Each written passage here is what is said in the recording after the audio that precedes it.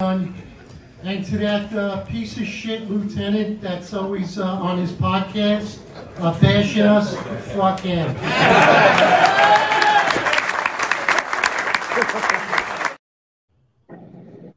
All right, everybody. Welcome to 265 Police Live, brought to you by New York's Finest Retired Unfiltered Podcast. I am Eric Tim, former retired Lieutenant NYPD, coined as the most complaint cop.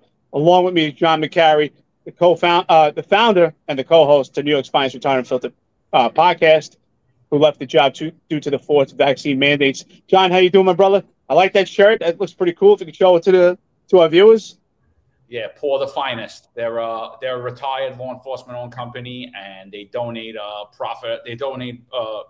proceeds of that profit to NYPD with Wings, which is a foundation for NYPD members and families whose kids have autism and other sicknesses. Great company. Coffee's good. Definitely recommend it. That's outstanding. Unfortunately, I'm actually glad to hear that, because unfortunately, I worked with so many cops on this job.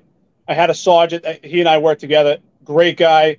And his kid was autistic, so he was a big advocate to help out autism. And it's unfortunate. I don't know why, but I tend to see, maybe because that was my employment, but I do see it prevalent more with the NYPD of cops having kids with autism. I don't know if it has to do with anything with our career, but I wonder if there was a study, if there's some type of analysis or reasoning why so many NYPD cops end up having kids that are autistic. And we really have to fight for that. I think right now it's 1 in 64 kids are found to be with autism. Really tough. Anyone that has kids with autism, I support you. God bless. I mean, all our kids are special, so I really commend them for doing that. So on to our next thing. So let's talk about the PBA. I don't want to give them too much airtime, but it's very important what's going on right now. We are nearing an election. It's a pivotal point. Pat Lynch, who served for 24 years as the PBA president, has stepped down. And this is a climactical point within the NYPD. The cops have just ratified a contract. Now, John and I are happy for them. We're happy that they're getting a sigh of relief. They're getting a retro payment. They're getting a raise, which they deserve. And to not have a contract for 6 years is a long time. At the same token, John and I had presented some issues. We had Marianne on here talk about the MLC contract, and we're just bringing up talking points to have an analysis of what's going on with this contract. You should always look at the advantages and the disadvantages of a contract for your career. That's what we want to do here. We want to seek out the truth. So with that being said, we've gotten attacked by the PBA, and that's fine. John and I are big boys. We can handle it. We are going to fight for you. But it's at the point, every time we talk about the PBA and we offer a platform for the PBA candidates to talk about their framework, how they're going to serve the members, we start to get attacks. We're getting attacks from fake accounts. It's quite comical, I tell you. If they think that John and I are going to back away because of these fake accounts, we're getting threats that are basically aggravated harassment, extortion, but that's fine. We're out there to fight for you. We're going to absorb these bullets and take them for you because we want to fight for you, because you deserve it. That's what the PBA should be doing. I don't know why they're spending their time attacking us. They should be spending their time attacking the legislative body that has made it impossible for you to do your job. Particularly right now, they should be screaming and yelling and screaming with posters in the street, because there's 2 police officers right now. They're on trial for their job. This is what I've been talking about. This is what the PBA is supposed to be fighting for. 2 cops that served in the Bronx 4 years ago. Want to talk about due process? In 2019, unfortunately, it's not their fault. They were the unlucky ones to get called to a job where they were faced with an armed assailant with a knife. They had to deploy their firearms. Tragically, this adversary lost his life. Those 2 police officers did what they had to do to keep the community safe, and themselves do each and every day. And that's what every police officer does, especially the NYPD. Those 2 police officers, to the public, if you're listening right now, that's why we want to be the catalyst for change for the Civilian Complaint Review Board and also the Discipline Matrix. They were cleared by the NYPD. They were cleared by the District Attorney's Office. And now, 4 years later, those 2 are fighting for their job at an administrative trial within the NYPD, being prosecuted by the overzealous Civilian Complaint Review Board. And because of the Discipline Matrix, they could face up to termination with the discipline if found guilty. Now, if that's not a tragedy, that is tragic to those police officers, and that hurts the community every day because the police officers have to say to themselves, do I want to put myself in that position? And that is going to cause police officers and deter them from doing the police work that they do each and every day. They already have layers of oversight against them, and this just makes it even harder. That's what the PBA should be fighting for. Contracts will always be negotiated. I'm pretty sure that John and I, with zero PBA experience, could probably negotiate a contract. We need to talk about the other problematic issues. CCRB and the disciplinary matrix, and also cops being discarded for the forced vaccine mandate, and them coming back, have to sign a waiver and waive their rights and not get any back pay. These are the main issues, and they should be the first talking points for a PBA president in office today. John, what do you think? 100%. I mean, when Grable opened up when you asked him, what's the first thing you're going to do? He said contract, right? Again, it's bird feed. They're throwing bird feed at you guys. They think you guys are stupid. Listen, I'll tell you right now, I don't like anybody, but I'll tell you right now what I don't like. I don't like to see a 61-year-old vice president who's going to leave the job in 6 months and is a placeholder. Who is he a placeholder for? I know a kid with a certain last name that sounds very familiar that could be placed into a high trustee spot or even a potential VP spot, right? Because if Hendry wins, he's going to have to make an appointment, right? Actually, 2 appointments, because I believe there's a female on that team as well who's going to age out soon as well. So that's 2 placeholders in that team. Was I happy with Grable's response? Absolutely not. I don't like either of their platforms. The Hendry platform was taken directly from this podcast. And I think the Grable platform was taken directly from this podcast. I'm going to say right now, the only strong messaging that I heard from anyone on the PBA is from Franklin Valdez and Derek Andrews, the transit trustees. Unfortunately, they're only running for a lower spot as transit trustees. Those are 2 strong messages. I mean, we have guys right now that have just came back on the job that were legally terminated, and they had to sign away their civil service rights and sign away their right to back pay. And you didn't hear a word from either of those candidates. But I do have to give a big shout out to Team Hendry for opening up your comments and listening to the last episode. And then also expounding on what Eric says about the CCRB, because obviously it is a huge issue. So I'm glad that you guys have both adopted in that campaign, but I'm not happy with it at all. And I just want to clarify, nobody got you a contract. You are required to get you a contract. If anything, these contracts have been impeded upon. These contracts was impeded on. You should have had that money 6 years ago. And I'm just going to go back one more time because I keep getting called a bag of misinformation. But nobody will come on this podcast and sit down and have a discussion with us and tell us where we're wrong. But I'm just going to go back 6 years at 8.25% on your money. You can never make up that time. You can never make up that compounded interest. You lost money with this contract. You did not gain money. And again, it's a big thing. You know, victory, I don't care about those guys that are 65. You're going to be 65 before you know it. It's a problem. We don't even know what the problem is in perpetuity because, again, it's $600 million every year. It's going to come back and bite you in the ass. The problem is most young guys don't care. They're running to grab the money because what's going to happen? They're taking their training. They're either going to a different department or they're leaving this job because the issues that need to be spoken about are not, you know, and that's really what the problem is. It's great to hear we're going to push back against the CCRB. It's great to hear we're going to push back against these leftists elected. But I have a big problem with all of the delegates who voted to change the PBA constitution and the bylaws to allow themselves to give more funds to candidates because it sounds great, but what happened? We donate to Kathy Hochul. Your money gets snuck to Kathy Hochul. You don't even get an active endorsement. Your money goes to Kathy Hochul at the same time she's pushing for you guys to be fired, at the same time she's saying you're racist, at the same time they're putting up this anti-police legislation, at the same time she's saying bail reform's great, pro-criminal, she's making your job harder. She's making your job less safe. She's making the city of New York less safe, and she's hurting you in the pocket. And this is who your money went to. And by the way, it's not just her. You guys really need to do some homework and start looking at public information. Politics matters. I'll tell you right now, there is no way I vote for a continuation of this, of the current regime, because they have failed.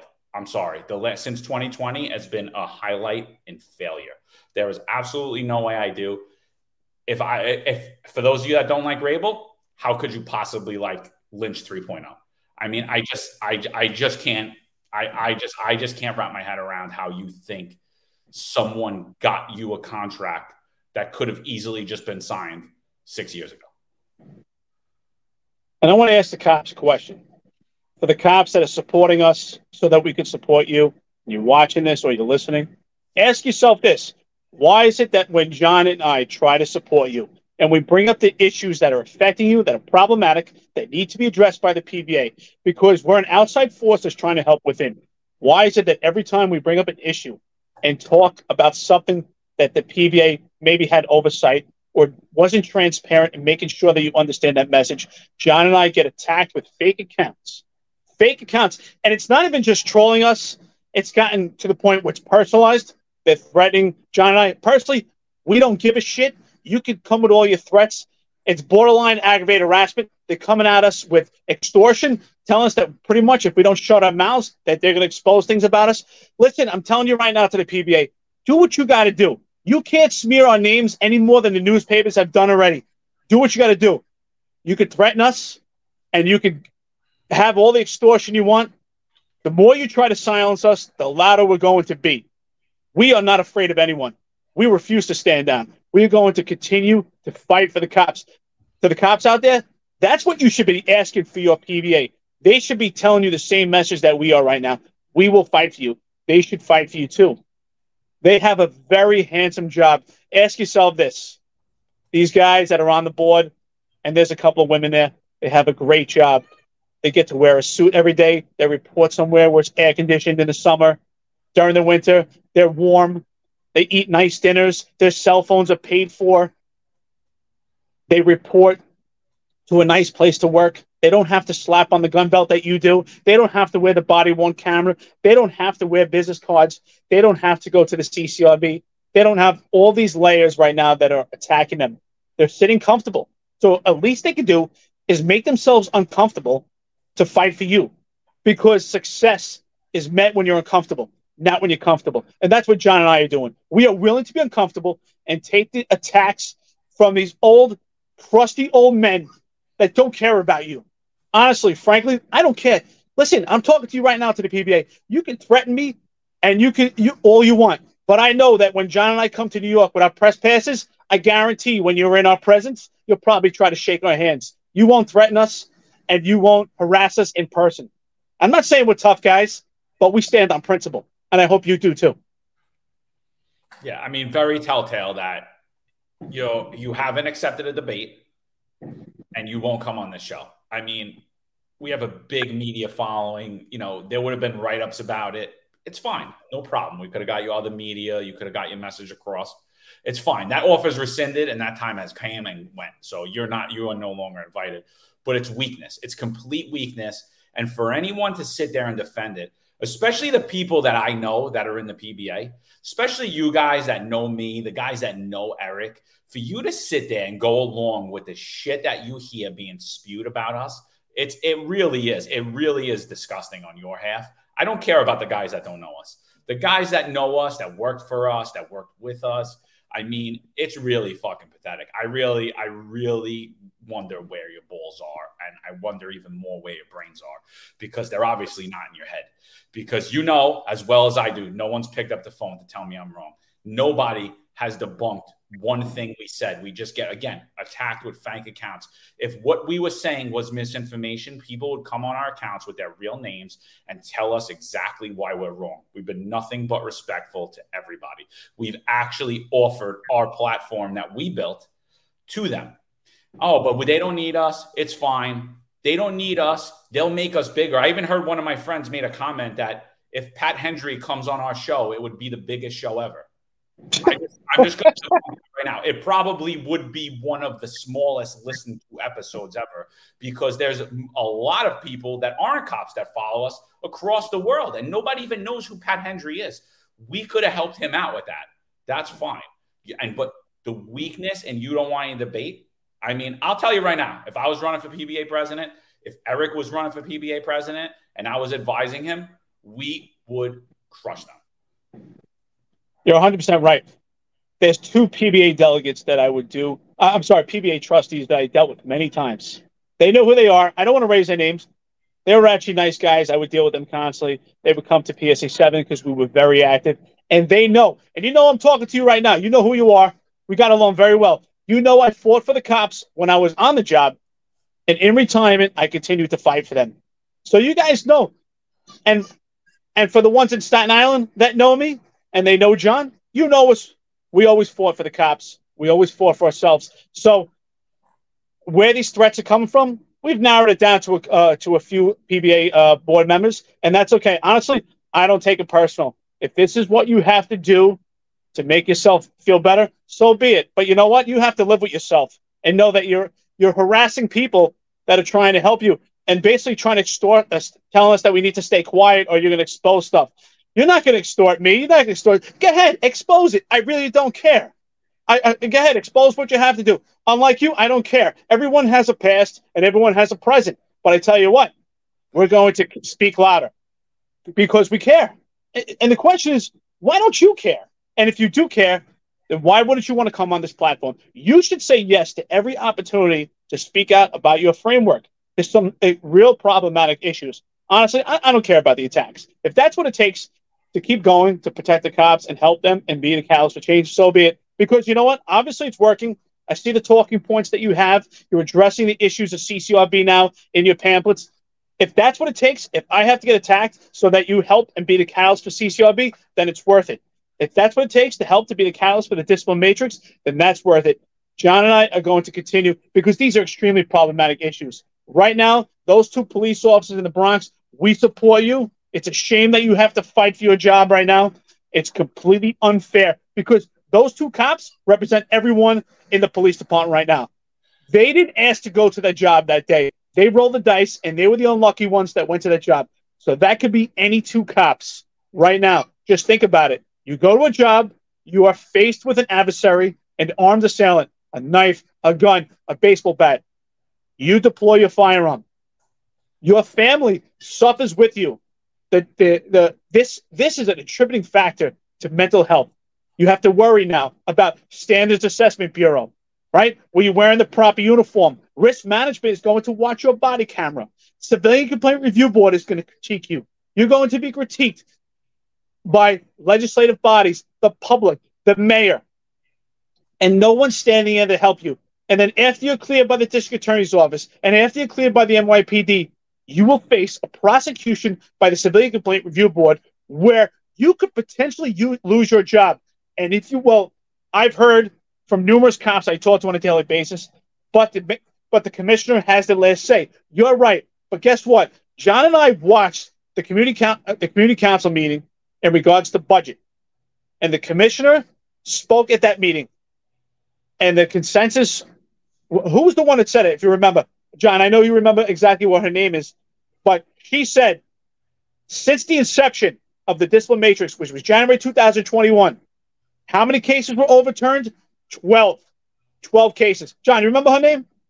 It's the deputy commissioner of Department Advocate Office. It's the head of the Department Advocate Office. I forget her name. Am I right? Right? It was 12 cases? Okay, yeah. It was overwhelmingly, even in a rush process when they couldn't even properly give you guys due process, they still only overturned 12.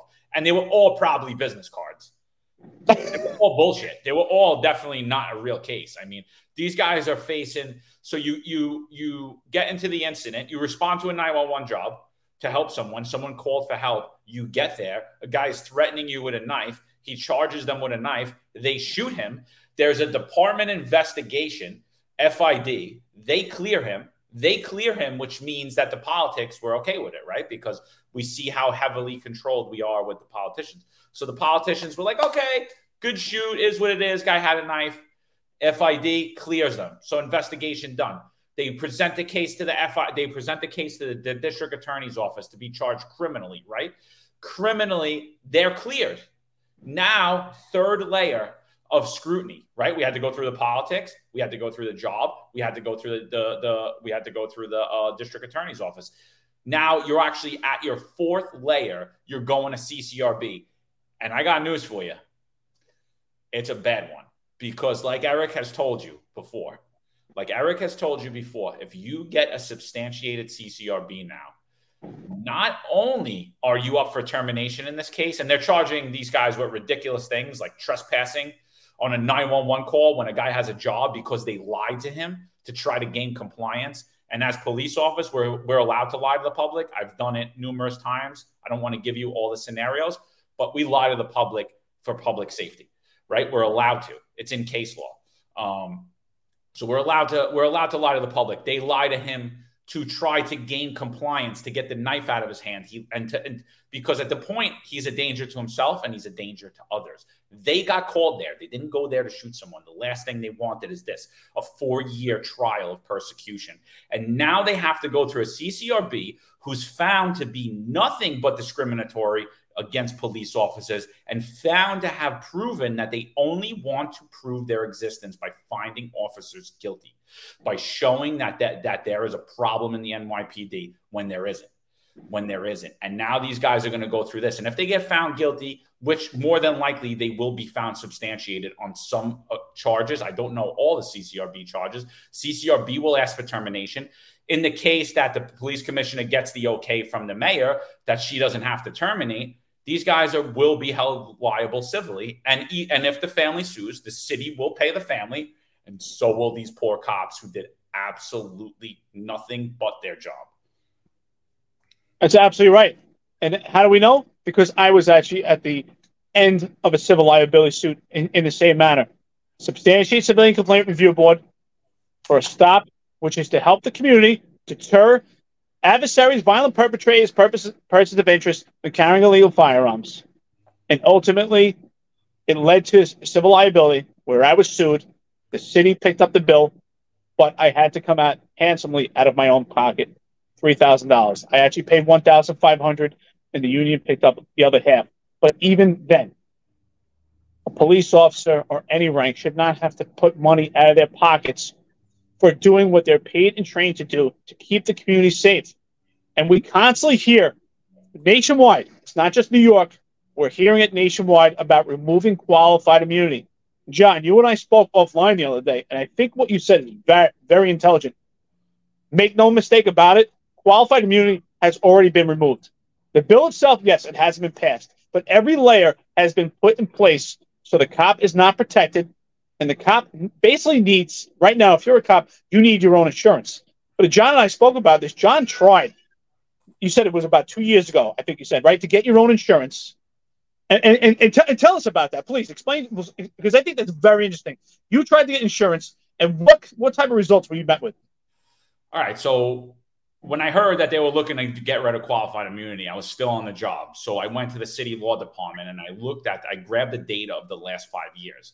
And what I did with the data is I put it together. And overwhelmingly, the data shows the city doesn't fight anything.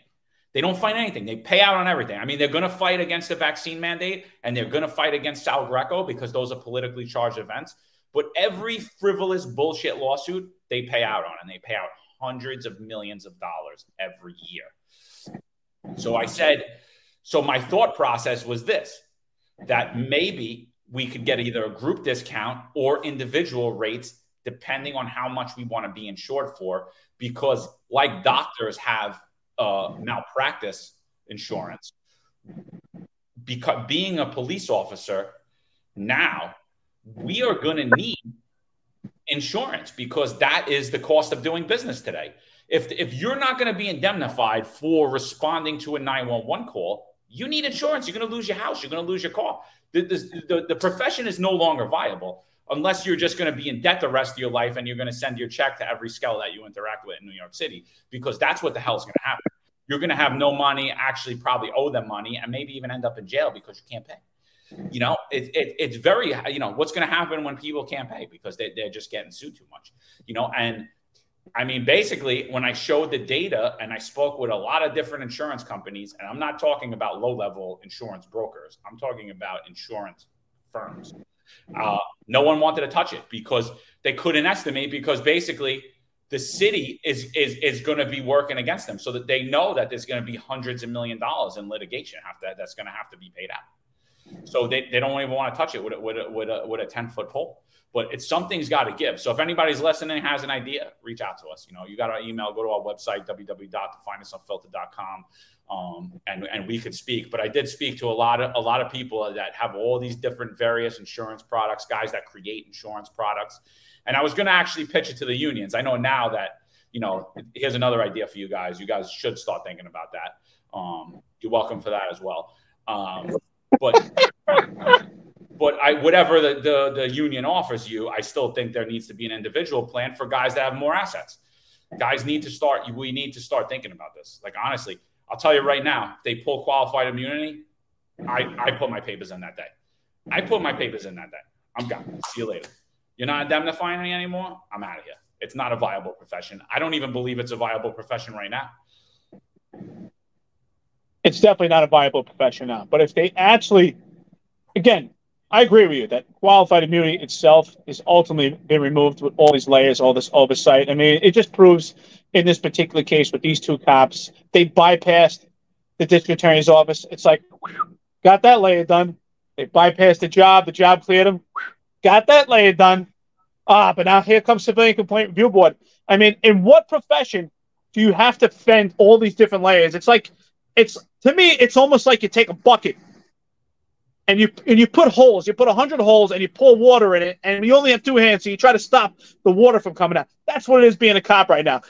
You got hit with, the NYPD cleared me. Okay, I got the DA's office. Oh, here comes CCRB. There's only so much. Eventually, if they want to get you, they're going to get you. So if they actually remove qualified immunity, if that actually comes 100%, it would be impossible to do the job. I mean, you'll be living in poverty, because with the amount of lawsuits, and you can get sued for anything, you're not going to make it. It's just a reality. It's really sad that this profession is going that way. But, John, you and I talked about it, and we're going to do an upcoming episode, a podcast about this. Ultimately, it's not going to matter anyway. Read the papers. Wake up right now to the cops. And this is important for the union, too. You know what? I'll give you a tidbit, and I'll help you out with this. It doesn't matter anyway. The entire profession is turning into artificial intelligence, mechanical, technological tools, and robots. That's exactly where this profession is going. It's almost like you go to a grocery store and everyone does self-checkout, and there's one human employee there overseeing everything. That's where this is going right now anyway. Read the papers. There's all these tools and measures that are put into place to have less encounters, and tools and devices for police officers to use nationwide to have less actual physical contact and physical engagement between the police and the community. And ultimately, what we hear, listen to the key words we hear about this. It's to keep the community safer.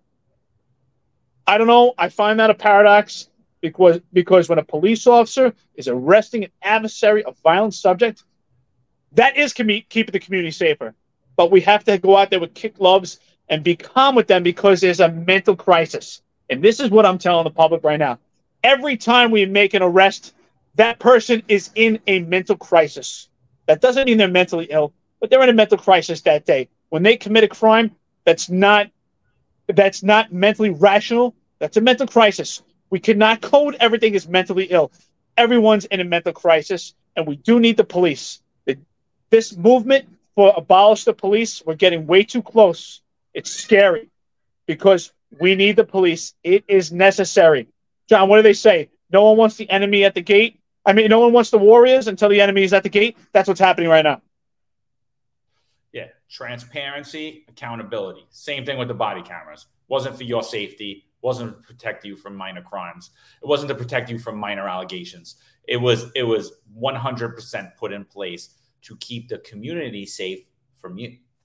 That's the language. When they say transparency and accountability, they're saying that we're doing something wrong out there. Have we seen incidents where cops have done things wrong? Yes, and they went to jail.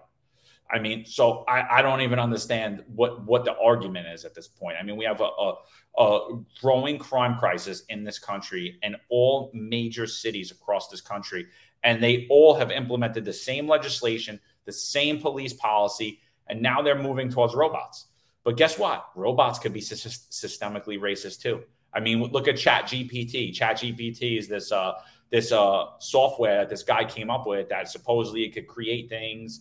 You know, you tell it anything. Write me a Mozart song that's or with a rap version with a Jay-Z lyrics on it and a beat from Swiss Beats, and it'll put it all together and make it within 5 minutes. But we've already seen that there's political bias in ChatGPT. Somebody asked for an article about Hunter Biden that said didn't get involved in political undertakings, but then they asked for an article about Donald Trump and it wrote it in 2 seconds. So what are we going to do? There's going to be, I mean, there's going to be issues even when we go towards robotics. Somebody's going to be behind that. Who's going to be held responsible? You send a robot in instead of ESU and the robot kills somebody. Somebody's going to get held responsible still. They're not going to just blame, oh, yeah, it was a robot. It was a Nightscope's fault. No, there's going to be human accountability still. They are looking to dwindle the size of this force. The unions are outdated. They're not even thinking about it. They should already be talking about that these robots do not count in a head count. These robots do not count as a partner. They should already be working out these issues. No, instead, they're going to look at a way to keep you going without a contract until the next election so they could save you again. And you morons could be like, no, they got me a contract. I'm going to vote for them. That's what's been going on for 20 years. You've just been getting held 5 years, 6 years. No, I mean, no one sees it. It's crazy. It's crazy. The history is misinformation. Facts are misinformation. And that's why I say to the PBA, you need to listen to this. It's a tip for you to understand that you have to start looking at this ball of wax differently. I mean, right now, honestly, the PBA is built, it's similar to an insurance company, right? Cops pay dues per month.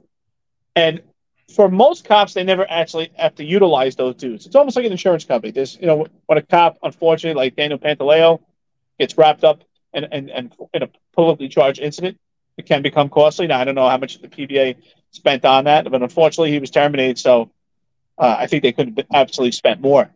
But with this mass exodus, and if we do get to the point that we're going to rely on robots and artificial intelligence, which I do believe is where we're headed. And if you see, there's articles every day, not just focused on New York City. It's nationwide. Articles every day of these devices and tools and robots and artificial intelligence to replace the human police officer, to have less engagements. Who's going to pay union dues? If right now we're at approximately 20,000 police officers, right, give or take, of actual police officers with the New York City Police Department.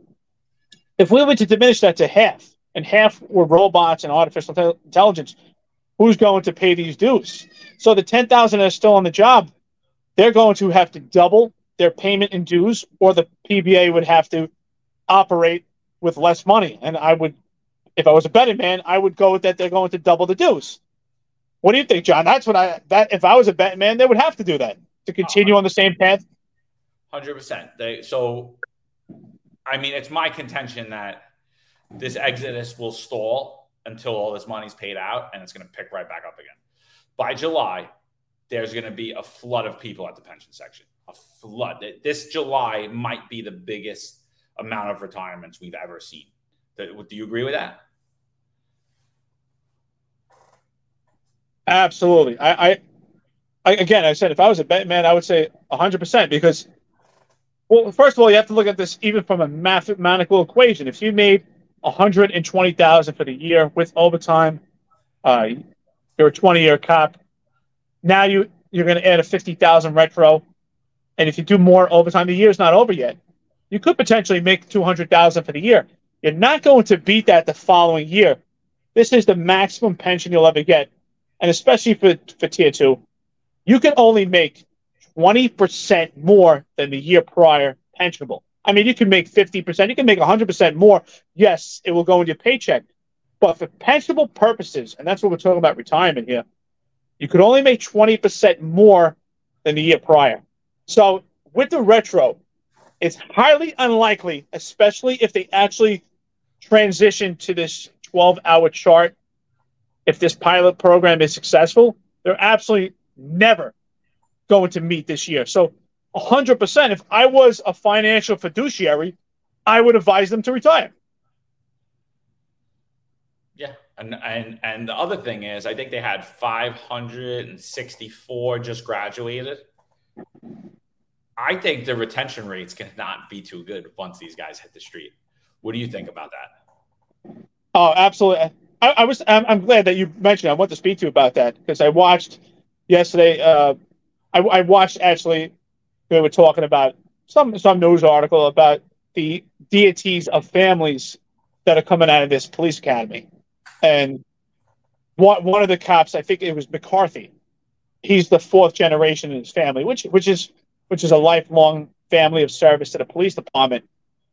I do believe it's guys like that will stay. They have a network and connections with the police department, obviously, which means nepotism. I don't see a kid like this on the street too long in this environment with their network. So it's guys like that will stay. But for the police officers that don't have a network of connections, that are going to be faced with exactly what these two police officers are faced in a climate that we are faced right now, which police officers are being attacked. They will have to deploy their firearms more often, tasers, batons, utilize strikes. They're going to be faced with the DA's office. They're going to be faced with the NYPD. And ultimately, when they bypass those and they beat it, and they will, they'll be faced with CCRB. And CCRB right now is enemy number one to the cops. And you know what their weapon is? A cop goes out on the street, and you know what his tool is? His weapon is a firearm. But CCRB, their weapon is the disciplinary matrix. So we hear all the time how firearms have to be removed off the street. But in order for the cops to do their job to keep people safe, we have to remove the disciplinary matrix. That has to be the first order of business for any PBA president as we speak. SBA, LBA, any union right now. If the unions will watch this, the first order of business should be CCRB and disciplinary matrix. And you ask me, there's a nexus. It's one and the same. They have to be addressed together.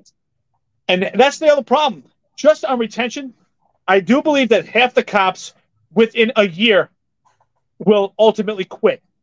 And then the other half, if they decide that they want to go out and do intrusive police work because they don't have nepotism and they want to get into a detective squad, they're going to be faced with the Civilian Complaint Review Board and the disciplinary matrix. If they go out there and do their job like I did, they will be terminated.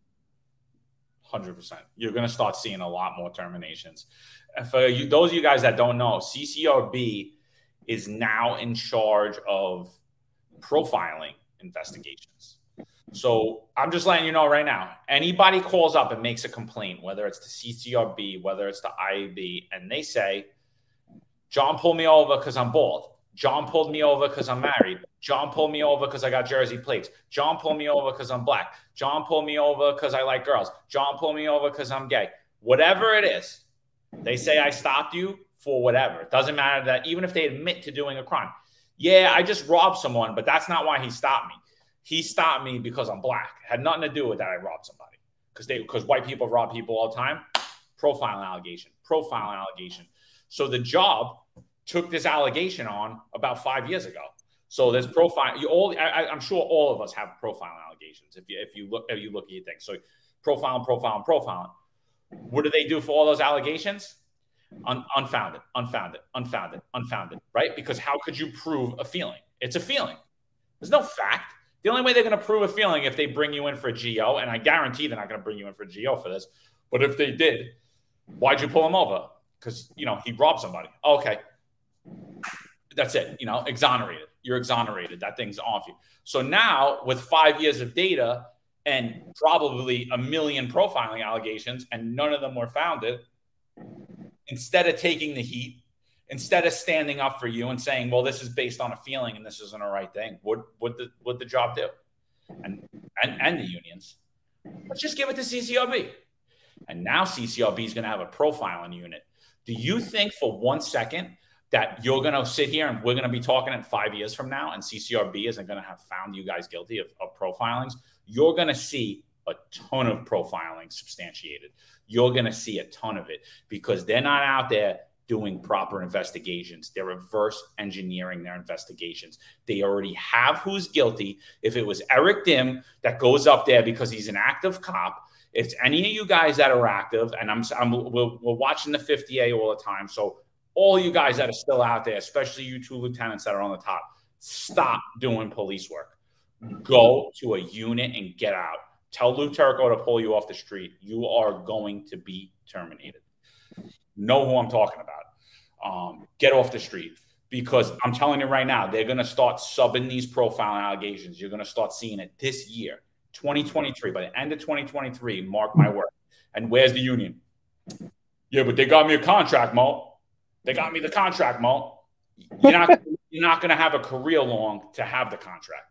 So it doesn't matter. If you can't sustain in your profession, then the money means nothing, because ultimately you might be left out without a pension or paying some skell who robbed someone because they said you stopped them for some other bullshit reason that CCRB found you guilty of. So be very, very leery of that. Mark my words. Remember what I said. John, it's unfortunate, but it's so true what you're saying. It's sad. The unions cannot tell the cops. The sergeants union cannot tell their sergeants. The lieutenants union cannot tell the lieutenants to stop doing police work. They can't say that. But we're retired, and we can tell you that. And I'm telling you, stop doing it. And if you ask anyone around the job, they'll tell you, well, how could Eric Dim tell you that? Because he continued to do police work. And you're 100% right. But I'm telling you right now in retirement, I don't want you to beat me and become the most complaint cop. That label that I have, which is completely a mockery of the whole system, I will never lose that label. Forever. It's affected me.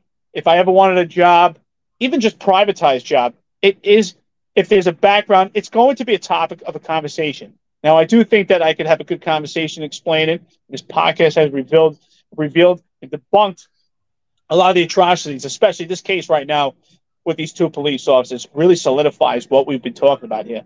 But I don't want you to become me. Yes, I was out there. I still continued to do the job. I felt I had a duty. The men and women that I mentored, that I taught to do the job, I felt I had a duty to be with them. And I also believed, and I wanted to believe, and I still believe one day it may change. But right now, you cannot do it. I believe at that point, there's no way that the community knows I'm out there trying to help them. There's no way that they're going to let me become the bad guy. Someone's going to stand in there and fight with me. But it never happened.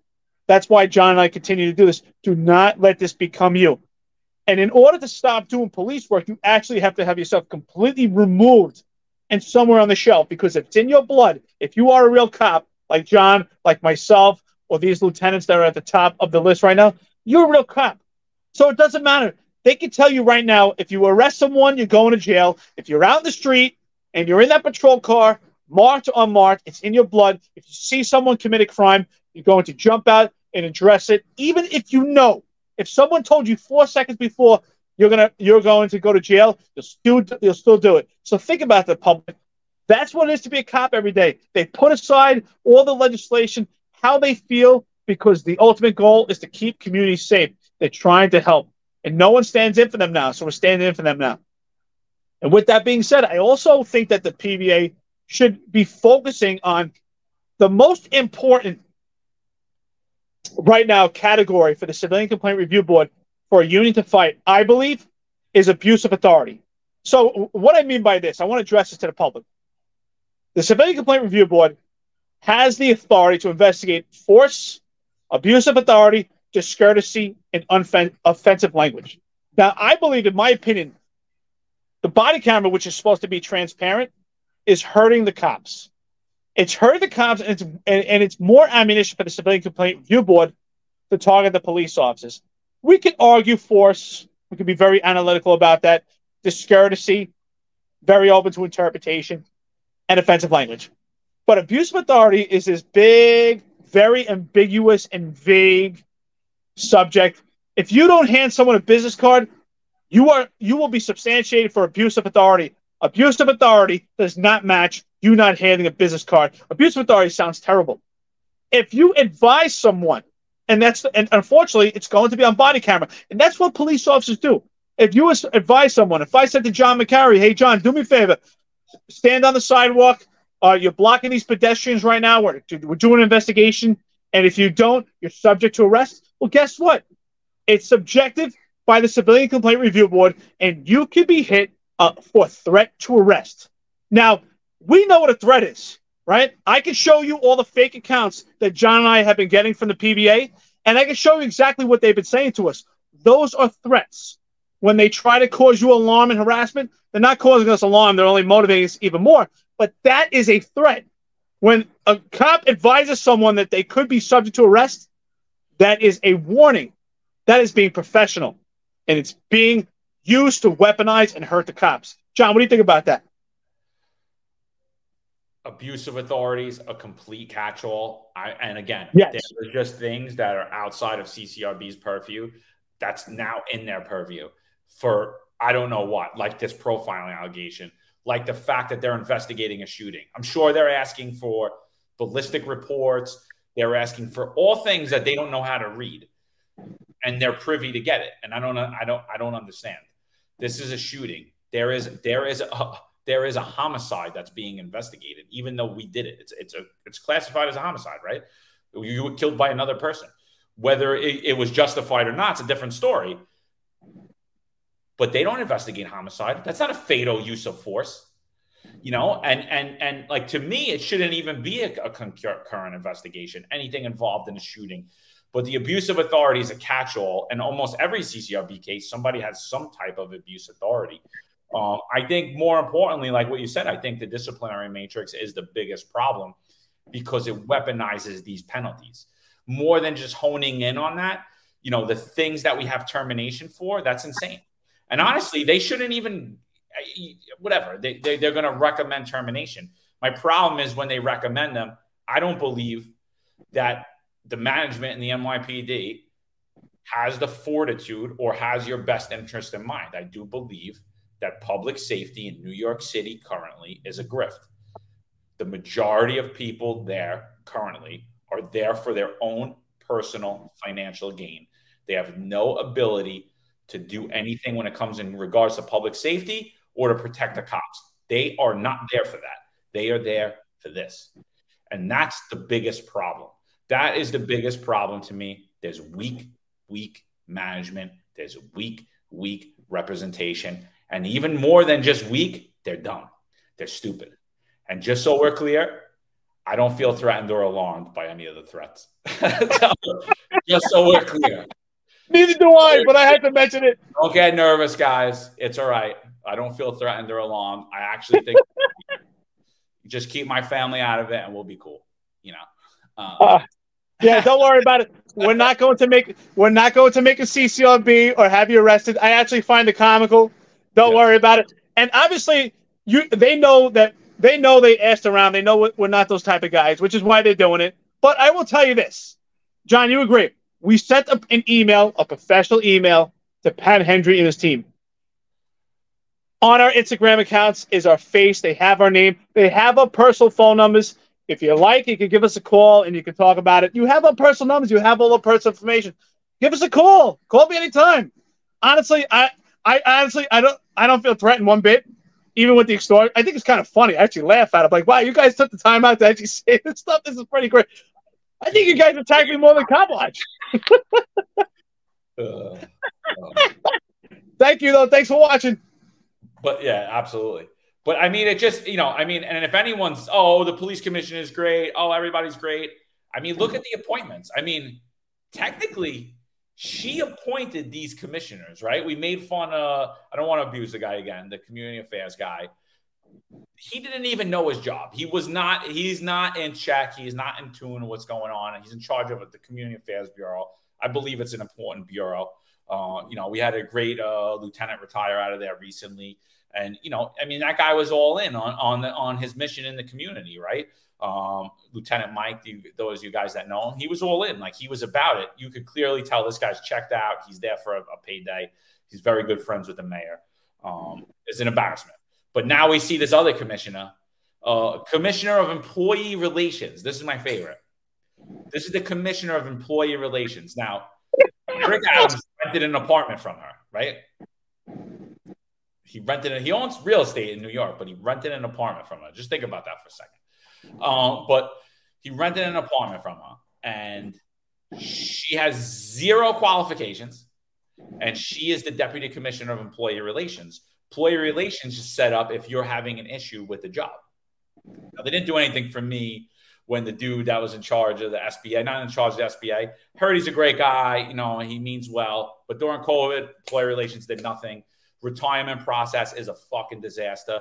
We're going to talk about that one day, and actually the pension section, because there's the way they treat cops down there, the way they treat guys on the way out. It's an embarrassment, and it's a shame.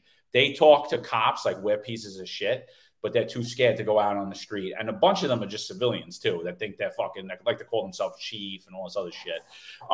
But they're civilians. They're fucking nobodies. But they treat cops like assholes because they have to do paperwork. They're supposed to be in customer service, and they're not. But so if you're having an issue with that, employee relations is the people to reach out to. Like, hey, I'm going to retire. These guys won't even run my numbers. These guys are telling me they're not pension counselors when their title is pension counselor. It's, they won't even give you a 2-second time a day. So that's who you reach out to for employee relations. Over 10 people have left this lady's office. She sees ghosts. She says she sees ghosts. She sees people bugging her office. Did you just say ghosts now? Yeah. Sorry. Someone was calling in on my computer. So she says she sees ghosts and that they're bugging her office, like the people that she works with. So technically the police commissioner appointed her. So if you're going to sit there and think that police commissioner is going to go to bat for you, you got another thing coming. You got another. I listen. All you guys with faith, I got faith too. But I treat people for who they are. I treat people for what they do, not what they say. And everything is what I'm seeing is what people do. And that's the same thing going into all these elections that are going to come up, the PBA, the SBA, the LBA, the CEA. I treat people for what they do. I don't care what they say. I really don't. I'm glad you mentioned this stuff, because I think the job, the NYPD, along with the pension section, has to do a much better job of making it a smooth process and a comfortable process. And it should be an enjoyable process when you retire from the job or vest out. At some point, it should be an enjoyable process. You should be appreciated and commemorated for your service. If you did 20 years or 10 years, whatever the case is, whatever you served, it should be it should be an enjoyable service. But I can tell you this, I was met with complete resistance and reluctance through the pension section. Again, they're supposed to be pension counselors. I had called to ask some questions. Obviously, when I was retiring, I had made a settlement with the Civilian Complaint Review Board. So my case was quite peculiar. It was settling at the same time I was moving out. They didn't want to offend any questions. That's their job. They didn't want to answer any questions. They were perturbed by questions. They didn't want to be bothered. It's sad. Here you are. You served 20 years in the police department, or almost 20 years. And you're met with just complete resistance. They could care less. You're just a number. They want to get your paperwork done with. And then ultimately it's overseen by Sergeant Kathleen Russell, who couldn't be more antagonistic and just completely, obviously hasn't been on the street in many years, doesn't understand that you yourself have had 20 years, or you're retired. Like I myself was retiring, asking some questions, and just completely just unprofessional. She didn't want to be bothered, just has no relation, doesn't have appreciation to the cops. That's their job, to answer questions, but they don't like asking questions. So for the cops right now that you just got your contract ratified, and you will be getting your retro, and you will be putting in for retirement soon, if you are dealt with the pension counselors that is completely disrespectful, let me know, because we'll talk about in the podcast. Sergeant Kathleen Russell, hold her accountable. She is extremely disrespectful and does not care about the cops. Completely unprofessional. So let me know. Contact us here at New York's Finest Retired Unfiltered Podcast if you're met with reluctance, because it should be an enjoyable process. I remember I was I hit retirement, and John, you said the same thing. Like, that's it? This is it? I mean, these people can't be bothered. They don't try to help you. For 20 years, I mean, you only retire once. That's what I said. I said to Sergeant Kathleen Russell, you don't want to help me? I only retire once. I don't. How many retirements do you have? And she was just completely unprofessional. Honestly, I'm not impressed. No, yeah, she treated me like a piece of shit too. She told me if you don't like what I'm saying, because I wanted to see if they could run it different ways for me, which I did get done in 3 minutes by calling a friend who got a friend. Got it done in 3 minutes. She argued with me for 2 hours. Would not do. No, we can't do it. If you don't like it, you could talk to my chief. So I said, okay, put your chief on. I want to talk to him. She flabbergasted. She puts me on with some dick director. His name's John. It was like an Italian last name. Complete jerk off. I actually called employee relations. I called the commissioner of employee relations. I was like, these people are fucking treating me like I'm a piece of shit. Like, they're treating me like I'm a piece of shit. I served this city for 18 years. I didn't talk to fucking felons like that the way they fucking talk to me. I'm like, they're in the customer service. It's not really anything we can do. I was like, and I've heard it over and over and over again. Shit needs to be fixed. Yeah. Oh, she's completely respectful. I called her up one day. I said, listen, I think I was retired for maybe like 5 days, but I already changed my address. And I called her up. I said, listen, I'm trying to change my address. It seems to be a glitch in the system. It's not coming up. I said, this is Lieutenant Dim. She goes, well, you're not a lieutenant anymore. I said, well, it's only 5 days, really? You know what? I said, I could come back tomorrow and I'll still be a lieutenant. So what are you talking about? Absolutely disrespectful. Kathleen Russell, you completely disappointed me. Honestly, you should be removed from that spot and you should go back on the street and have to suffer through everyone else wearing body cameras and handing out business cards. And maybe you actually appreciate that you had that nice, cushy job. Yeah, maybe she'll learn how to talk to people too. And if I'm going to actually have to call that soon. And I'm telling you right now, I've never filed an IAB complaint. I've never dropped a log on anybody. I've never filed a CCRB in my life. If she talks to me like a piece of shit, I'm going to do it on the show. I'm going to record it. I'm going to drop a CCRB on her because I'm not dealing with that shit no more. You want to serve the public? I'm the public now. I'm fucking. Well, I'll join you because actually they have 18 months from the time of an incident to be investigated substantially by the Civilian Complaint Review Board. So I got plenty of time. So I never made a CCRB either. But you know what? Kathleen Russell, she'd be the number one on my list. Oh, 100%. 100%. So what do you think about Tucker Carlson? Oh, man. I'm glad you asked. It's a sad day. And I think you asked this question on a post, and I totally agree with you. Other than Tucker Carlson, are we watching Fox News? I mean, honestly. I mean, I haven't watched the news since the 2020 election. I stopped watching Fox News. I stopped watching cable. I pulled my cable bill down. I currently don't have cable. I don't watch TV. I get all my information through social media, papers, and everything that everybody sends me. But the few times that I did watch Fox News, it was because somebody I knew was going on Tucker. So I would go watch that show, and everyone, and part of my daily information that I get that people send me is clips from the Tucker Carlson show because he is very informative. I mean, he's the number one talent in cable media, hands down. I mean, Joe Rogan's not in cable. Joe Rogan's here. All the other networks are here. But they're only up this high because Tucker Carlson's all the way up there as in relation to cable media. Tucker Carlson's blowing out. He's the number one show, cable television, 3 million viewers a night. No one comes close to him in cable media. Nobody. He's crushing networks. Fox News got a big, big problem going forward. I actually think cable news, you could stick a fork in it. I really do because, a lot of people are speculating it's over the Dominion lawsuit. It's over they wanted full control of the show. There's a lot of different speculation going on now, but I personally think media is changing. I think the way we take in media is changing. I think that's why this show has been so successful because even though a lot of people look at us like we're two dumb idiot cops, they still know that what we're saying we believe. So and I think that's a big thing. So people just want to hear that perspective, even if they think that we're idiots. We're two dumb idiots from New York who just, what do people say? We got the bunker mentality. We're whatever. We live in an echo chamber. All this crazy stuff.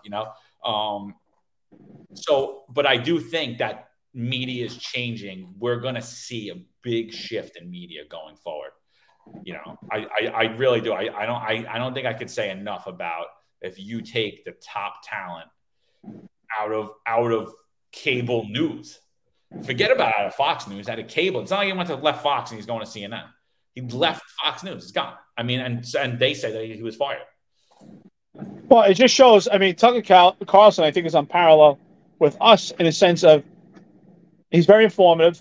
He speaks out the truth, even if it goes against the grain. And with that, he's received numerous attacks in the past where they put out his home address. Same thing as us getting attacked for saying the truth. I think he's extremely informative. I actually think that because he's so intelligent and informative, and the way he exposes things and his point of view puts him in a position that eventually he could run for president one day. I definitely think so. To be honest, I think that he's very charismatic. I think he could definitely put himself in that type of political arena. I think that he's very informative, and he says what people are thinking but are afraid to say it. And I think, like you said, he's very talented, and I do see him eventually maybe going some type of political arena. What do you think? I mean, listen, I think that he has his finger on the social conscience. Like the way that we have our finger on New York politics, the NYPD, what's happening in the NYPD. And that's why everyone's listening to us, because it's not really our thoughts. It's our thoughts combined with all of the information that we're getting. He's on a national level of the social conscience of the working man, of the person who believes in God, goes to work every day. He's voicing the concerns of those people that they have in their head. He actually gave an unbelievable speech at, I believe it was the Liberty Council. I did a couple of clips on my social media, and it was unbelievable. It really was. I had to listen to it. I had listened to it several times today as I worked out, as I was painting, as I was doing different things. I had to just keep rewinding it. I was like, wow, I can't believe, like, he really is in tune with exactly the way I feel about things and exactly the emotions and the thoughts I've had over the last 3 years. And I think that's why everybody loves him. So I would hate to see him enter into the political arena. I do believe he is going, wherever he goes, I hope, my personal opinion is I hope he creates his own media platform. I hope that he doesn't go work for anybody. I think that he's more than capable of running his own media. And, that's personally what I would like to see for him. Everybody's always telling me and Eric to run for office, do this. I really think we are where we should be too. I don't think, as much as I'd like to go go run for city council and smack all them around in meetings and, verbally, not actually smack people around, Make sure you say that. Yeah. Verbally smack people around and or in state assembly and let everybody know what's going on both sides, right? Because we just had today, Holschel just snuckily signed a bill where anyone under 12 can't be arrested for anything other than murder. So an 11-year-old could shoot you, they could shoot you, and you don't die, they cannot be arrested. Cannot be arrested. I mean, yeah, I read that too. I think it's insane. I mean, I tell this story. I mean, obviously these were kids, but there is a time and place to make arrest. I was working in the 120 precinct in Staten Island. I'll never forget this call. And John, I think we were talking about offline. I didn't know what to do with these kids, but there's cash for cars on Richmond Terrace in the 120 precinct in Staten Island, and it's known that when they have these cars parked there, most of them are broken down, or if they're drivable, they can't go too far. There's a couple of outliers in these cars, and they would put the keys to these cars underneath the mat in the driver's seat, and these two kids figured it out. So I'll never forget, one day I was working on patrol, and if my old partner, if he's listened to this, I'll remember, he'll get a good laugh at it. I'll never forget, we get a call that there's a car, that about 10 different cars have been hit, and this particular car that's hitting them is still going. So I'll never forget, it was in the Port Richmond area, the 120 precinct, and I know you know it well. And we get there, and there's this car crashed, right? And there's these cars everywhere, just demolished, right? And we get there, we're like, what the hell is going on? So we figured, right, it's a stolen car. They must have just crashed to a bunch of cars. Well, I never forget, we peek and we look inside the car, and there was two little kids in there, 7 and 11. I'll never forget. And I had the 7-year-old. I'm holding the 7-year-old, and the 11-year-old, I remember we put him in the back of the car, He wasn't handcuffed, but we're talking to him. But the 7-year-old, I was holding the kid. I didn't know what to do. He's kicking me. He's kicking me in the groin and just flailing his arms, just going crazy. I didn't know what to do with this kid. He's 7 years old. So I'm holding on to him. I didn't want to put handcuffs. It was the most awkward thing. I'll never forget. The sergeant was laughing at me. It was, it's crazy, but they're 7 and 11. Like, what do we do with them in that case? I mean, yes, they're kids, but they caused the monetary amount of damage that these kids caused. They must have hit about 10 cars. The car that they drove, they caused major damage on this other particular car. So, and fortunately, they didn't hit anyone, but they could have really hurt someone, honestly. And they were 2 small little kids. But when I read that story, immediately, that was a story that came to mind. So those 2 delegates that you might be the delegates that attacked me on those fake accounts, you might remember that case too, because we worked together. So pay attention to it. We were out there. We were being good cops. I don't know if it's you guys, but listen, you're part of the board. You said you know me, so you know the kind of cop I was. So thank you for that, guys. I appreciate that you guys are watching, though. Yeah, and just remember to everybody, don't slip up because you're still on the job. Don't slip up. Don't get too crazy with yourselves. All right? It's not worth it. We're just talking. Honestly, we got no hard feelings towards you guys. Really. We're just talking. We're saying what we're going to say. Nobody's going to tell us. Literally nobody. Not your boss, not your boss's boss, not the mayor of New York City, not the governor, not the president. I mean, if we get deplatformed, we get deplatformed, but we're still going to be doing it somewhere else. We got a bunch of other platforms. So we're not really worried about you guys at all. So don't, stop with the bullshit threats. Appreciate you guys listening. We appreciate, all the messages. You're actually bumping our social media all the way up to the top. We are going to send you guys bottle openers, challenge coins, and T-shirts. So that's coming. Look out for that. I do got to run. Is there anything you want to end off with? Well, don't forget, we look forward to seeing you guys. And you know what?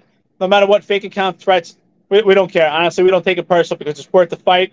We're going to get press passes. We'll see you at events. And you know what? Even then, we'll still be professional and treat you with respect.